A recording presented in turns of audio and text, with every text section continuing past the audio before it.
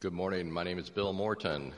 Our reading this morning is from Romans chapter 8, verses 1 through 6.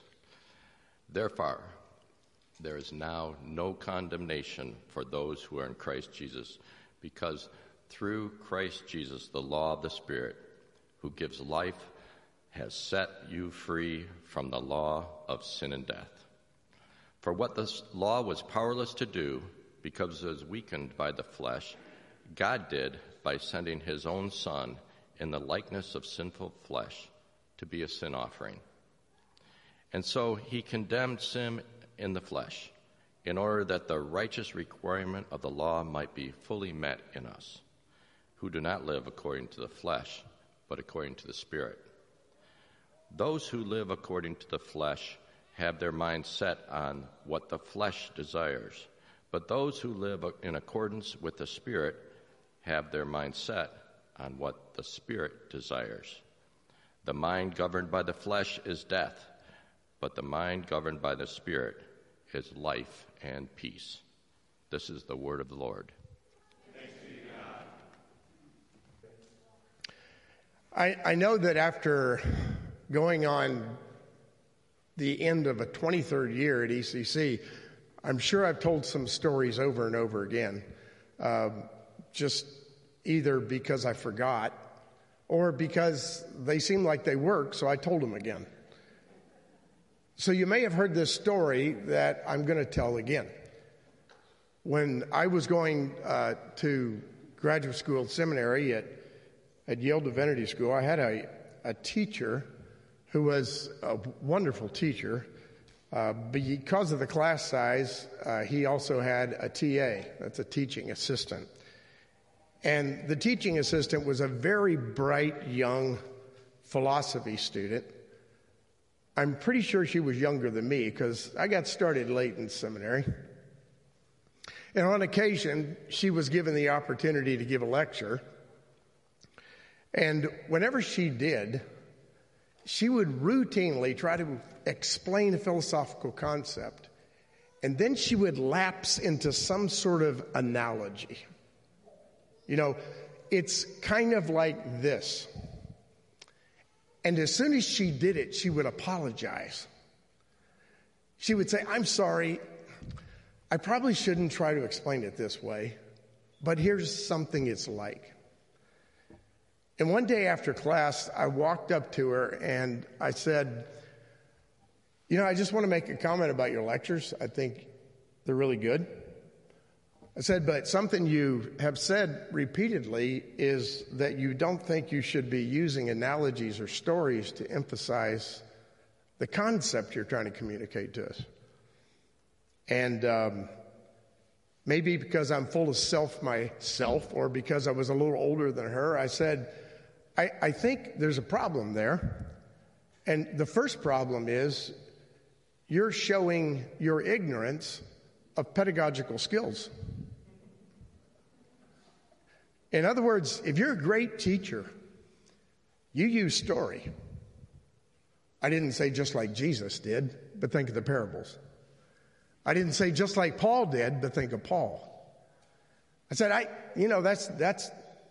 that's the one thing. I said, but the second thing is this. Some of us, myself included, may never get it at all unless you use a story. So for those of us who might not get it, keep telling the story, will you? It'll help. We're good friends. She didn't take it the wrong way. I hope she became a better teacher when she got a real job. But when I think of the scripture, I think of that over and over again. Jesus constantly used stories. He was trying to communicate eternal truth, which is really well above our heads. And Paul, a detailed theologian, did the same thing. He routinely used analogies or stories or comparisons so that we could understand. And also he did it in particular context.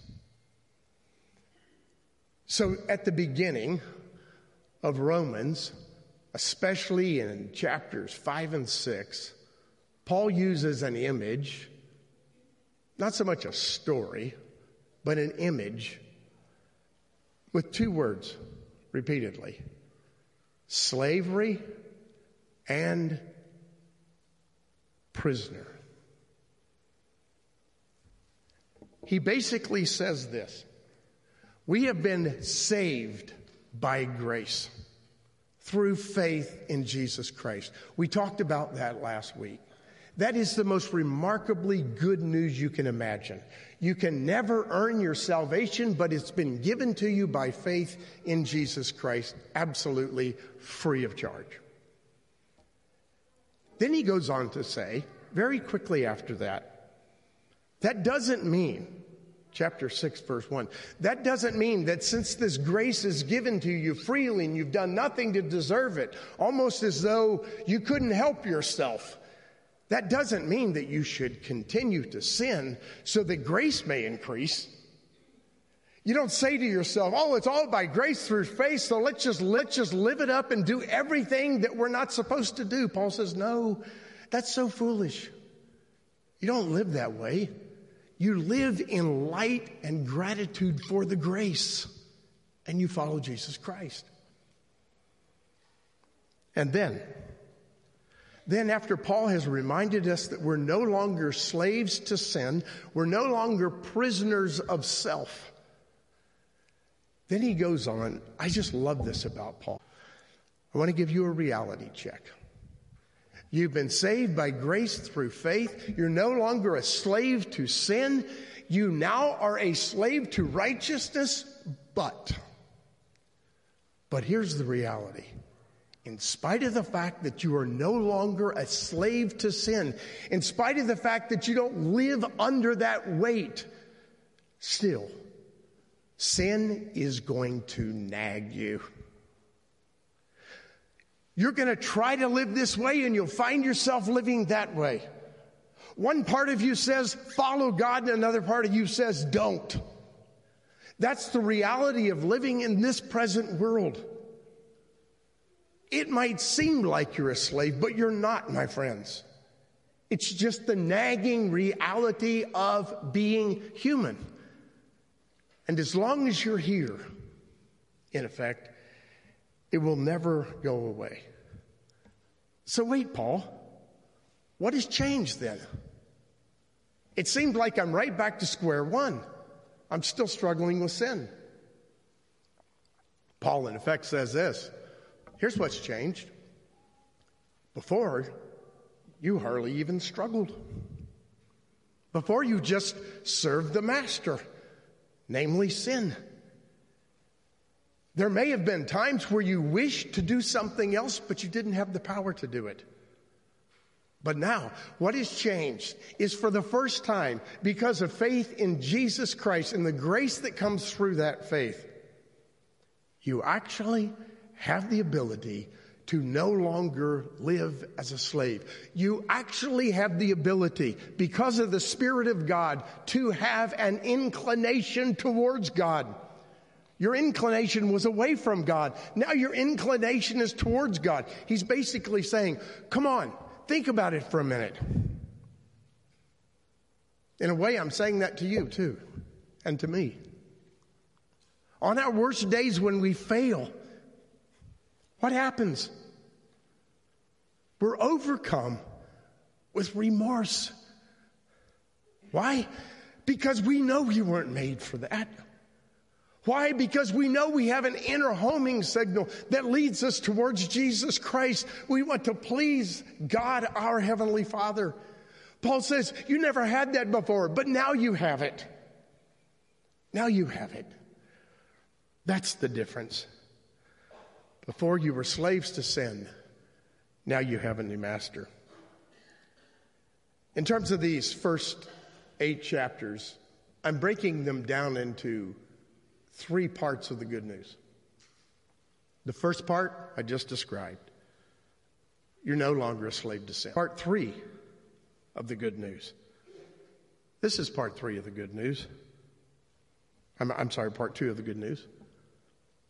Because of part 1, now there is no condemnation for those who walk in the Spirit. For Christ, The condemnation is gone. Now you'll know from Paul's admonition here and in other places of his epistles, he's not denigrating the law. He's not saying that the law was evil and wicked. He's saying the law was insufficient. The law called us to righteousness, but the law could not save. It told us the way to live, but it couldn't help us to live that way. The law did not have that power. In fact, that's not even what it was for. Now, he says, there's no condemnation for those who are in Christ Jesus, who walk according to the Spirit and not the flesh, because the Spirit of God. Stop and imagine this for a moment. Try to understand it if you can. The Spirit of God, which is frequently referred to as a wind. Wind has power. The Spirit of God now lives in you. It infuses life in you. It infuses desire in you. It infuses power in you that is supernatural power, not your own. That's what it means, says Paul, to live without condemnation. That's what it means, says Paul, to walk in the Spirit, to allow the wind of the Spirit to carry you in the direction that God wants you to go because you love Him and you're so delighted that you've been redeemed. Yeah, the law wasn't able to break the power of sin or the oppression of slavery, but Christ did. And how, says Paul? In His real human death. He condemned sin, which is to say He condemned the enemy that holds us fast. He destroyed it with His death and invites us into a beautiful eternal life. Part one of the good news. You've been saved by faith through grace. It's not of works. Second part of the good news, there's no condemnation. None. Third part of the good news, the reason that all this is possible is because of a change of status. The reason this is all possible is because through faith, you turned to God and God adopted you as His dear child. Here Paul is playing to his Gentile Roman audience. Why do I say that? Because in Jewish history, there was no real category for adoption.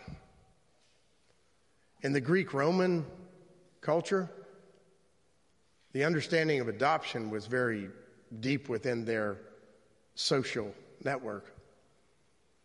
People routinely adopted other children. They became a legal son or a daughter. So Paul's using that image, that analogy. You've been adopted by God through Jesus Christ. Another place, the scriptures tell us that Christ is our elder brother, leaning on that theme of adoption. This notion of adoption goes beyond the first 6 verses of chapter 8 that we read. It's beyond that, and this theme of adoption is described. They would have understood this theme of adoption perhaps because of their neighbors, but they would have especially understood it because of Caesar. A very high-profile individual, the highest-profile individual, Julius Caesar, adopted a young man called Octavian. That young man, Octavian, became Caesar Augustus, the emperor. Does that ring a bell? Caesar Augustus was the one that declared the census where Joseph and Mary had to travel to Joseph's hometown to register. Caesar Augustus, if you know much about history, he's the first emperor to really bring peace to the Roman Empire. They call it the Pax Romana. The adopted child of Julius Caesar becomes an epic figure in the history of the Western world. And it wasn't really his son. It was someone he adopted. What we know about adoption in this particular area of the world, in this epoch of history, transfers in many ways to what we know about adoption today. The adopted one lost all his rights to his old family. He didn't legally have rights with the old family anymore. That was the loss. But he inherited a new set of rights with his new family. Absolutely new set of rights and history. The adopted son became the heir of the father's estate. Now imagine yourself like Octavian, probably a young man in poverty, being adopted by Julius, and in a moment of time, he had all the rights of the great emperor. And he was his heir. Of course, as he later became the emperor himself. When a child was adopted, his old life was wiped out. What do I mean by that? All debts were canceled. All of them. The power of the law that might have seized that young man or young woman for something he or she did wrong, no longer on them. Their past, with all its filth and dysfunction, was washed away.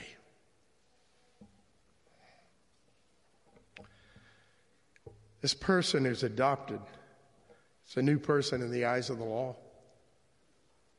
A new person in his own eyes. It's one more thing about the adoption process in the Roman Empire. When a child was adopted, there were witnesses at the adoption. 7 to be exact. All 7 witnessed the signing, the legal documents. For what purpose?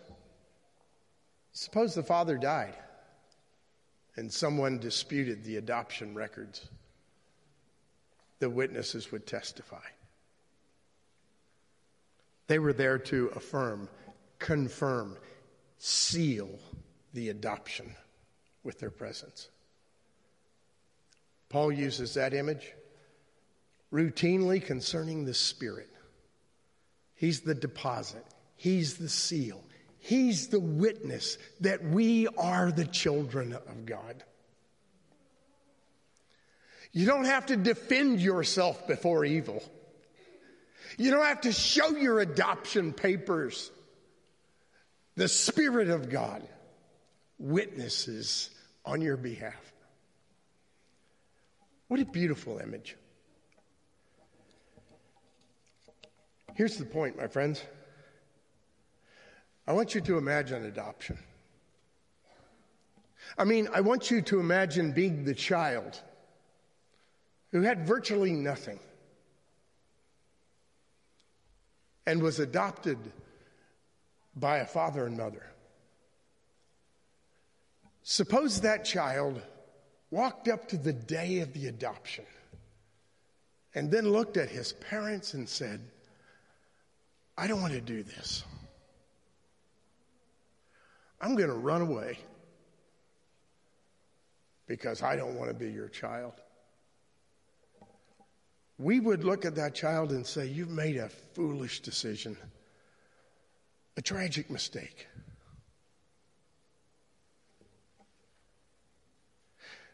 I think that is sometimes the nub of unbelief.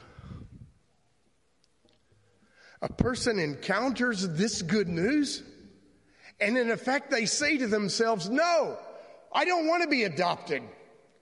I'm going to run the other way, but God is giving you everything. I don't care. I'll leave it all behind. I want to be me. To leave it all behind and be you is to be a slave to sin. To be adopted by God is to be a child of God, given an inheritance that is eternal. So if you're hearing the call of God, if you realize that this being called God Himself wants you to be His child, don't say no. Say yes today. If you do say yes today for the first time, please tell someone. Talk to me. Talk to anybody on staff. Talk to a person who's your friend and let them know the news. You've been adopted by God. Here's something else about that adoption. There's no slavery from the past. You're free. Absolutely free. Second thing about that adoption, there's no power transferred from the past. All your debts are paid. All your debts are paid. All your sin is canceled.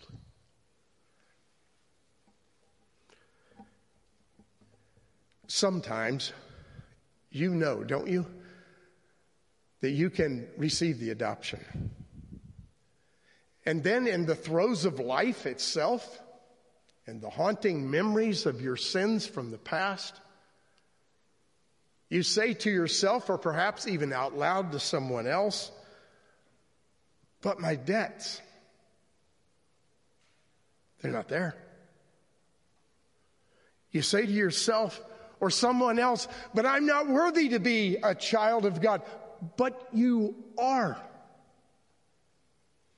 You say to yourself or someone else, I can't be good enough. You don't have to be. That's the definition of grace. All those objections that come into your head, they're lies. They're bold-faced lies from the pit. And you must reject them. And you must say to yourself, if not internally, out loud, I am a child of God. There is therefore no condemnation to me, because I'm walking not in the flesh, but by the power of the Spirit. Thanks be to God. You know one of the most powerful things about being here on Sunday morning? Singing those words. Listening to other people repeat those words beside you.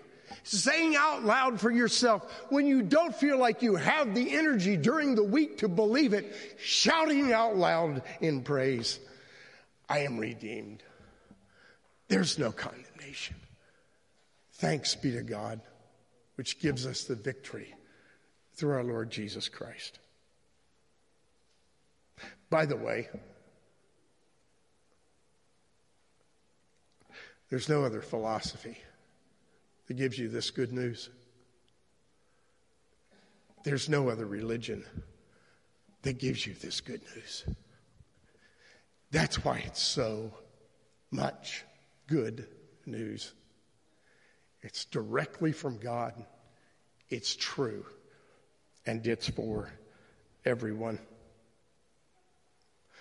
So my advice for all of us today, right here, right now, take a deep breath.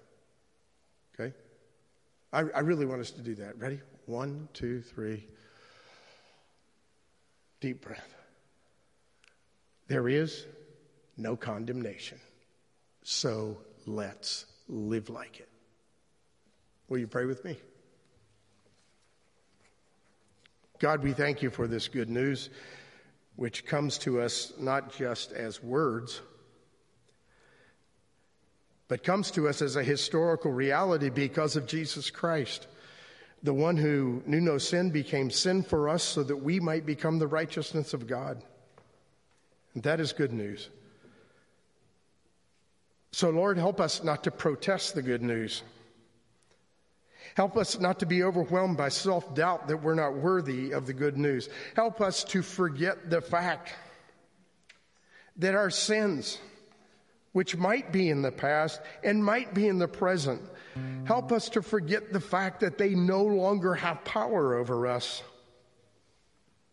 Yes, they may annoy us, but we don't have to live under their slavery.